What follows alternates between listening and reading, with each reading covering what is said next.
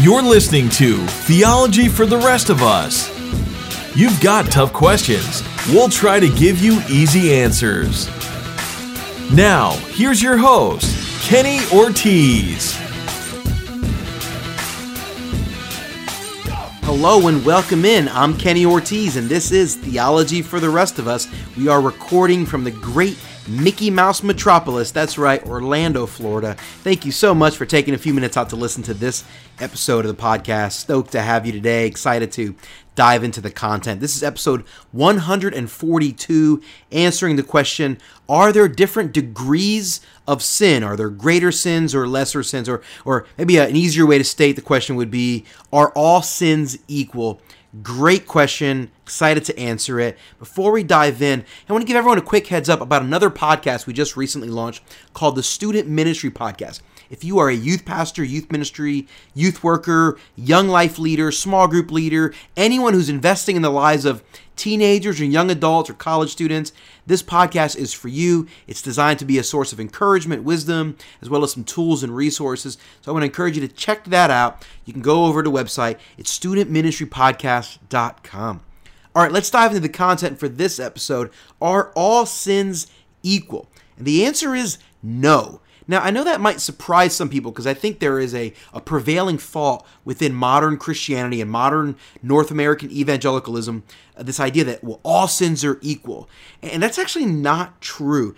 The reason why people believe that is because in the book of James, in the New Testament, the little brother of Jesus is writing, and he teaches us to be guilty of one part of the law is to be guilty of breaking all of the law. Like, if you lie, you're also guilty of being a murderer. And if you murder, you're also guilty of being, guilty of lust. And if you lust, you're also guilty of being a coveter and guilty of, the sin of covetousness. Like, it doesn't matter what sin you commit. Even one sin is so wicked and so vile. Even one spiritual crime, one betrayal, one sin against God's holy, righteous law is enough to condemn you to hell forever.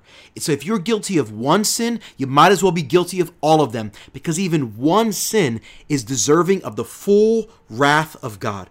And I know some people are like, that doesn't seem fair. That seems crazy.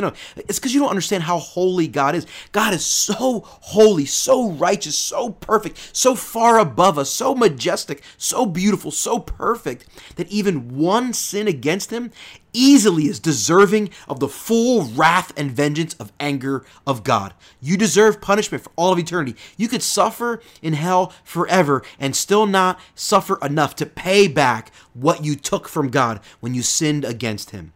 So James is making the point that when you're guilty of one, you're guilty of all of it, because you're guilty of the highest sin possible. Even one, whether you sin once or you sin 1,000,000,000 times, it doesn't matter. You are guilty in the eyes of God, and you are in need of a rescuer. Now, that sounds extreme and that sounds harsh. And I think when we understand that truth and when we hear those words from James, it leads us to believe that all sins are equal. And that's actually not accurate.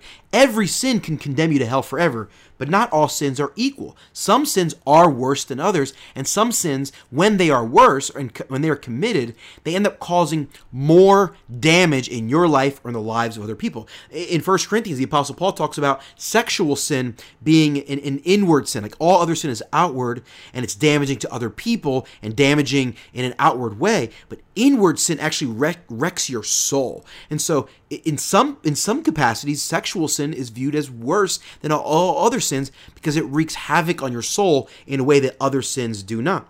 Now, there's one particular passage of scripture I want to mention to you. Jesus is talking to Pilate, and he says this. He says, you could have no power at all against me unless it has been given to you from above. Therefore, the one who delivered me to you has the greater sin. John 19:11. Jesus is making the point to Pilate when Jesus is standing before Pilate, and Pilate's like, dude, don't you know I could have you crucified? I could have you executed. And Jesus is like, you don't have any power unless it's been given to you by my Father. The only reason you have any power on planet Earth is because my Father, God, gave it to you. But then Jesus tells him, listen, yeah, the sin you're about to commit against me is wrong, but the sins of those who delivered me to you is even greater. The sins of the Jewish religious leaders who rejected Jesus as the Messiah, the sin of Judas who sold him and betrayed him, or betrayed him for money, All of those people have sin that's even greater than Pilate.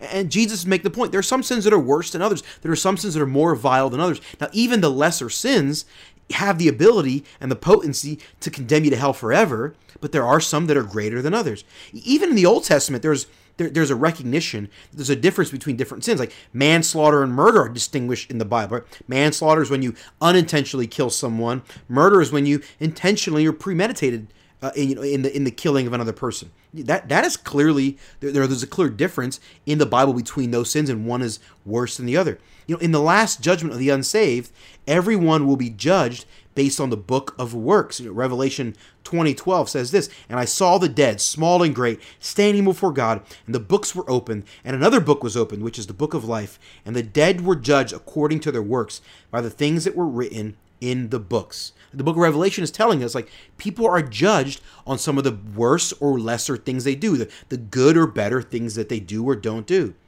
That's what's clear to us in the scripture. But here's the bottom line. No matter what sin you've committed, if you turn to Jesus Christ for salvation, if you confess your sin to him and you ask him for forgiveness, if you genuinely believe that he has the power to forgive you and you ask him to do so, he can forgive you and he will forgive you. If you call upon God for a pardon and for justification, he will not send you to hell. He will give you eternal life.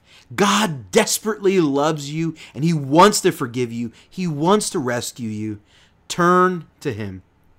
Are all sins equal? No, they're not. Some are worse than others. Some wreak more havoc on our soul than others. Some have more impact in our world than others. Some have more damaging impact on our relationship than others. Different sins impact our lives in different ways, but ultimately all of them are equal in this manner, that all of them have the ability to separate you from God for all of eternity. But God loves you so much that he made a way for you to be rescued from the consequence of your own sinful actions. If you trust in Christ, you will be forgiven. Friends, I encourage you to do that today. Hey, thanks for listening to this episode of the podcast. Hope this has been insightful and encouraging. If you have a question or topic that you would like me to address on the podcast, shoot me an email. The address is heyortiz@theologyfortherestofus.com. That's HEYORTIZ at theologyfortherestofus.com. I'm Kenny Ortiz, and this has been Theology for the Rest of Us.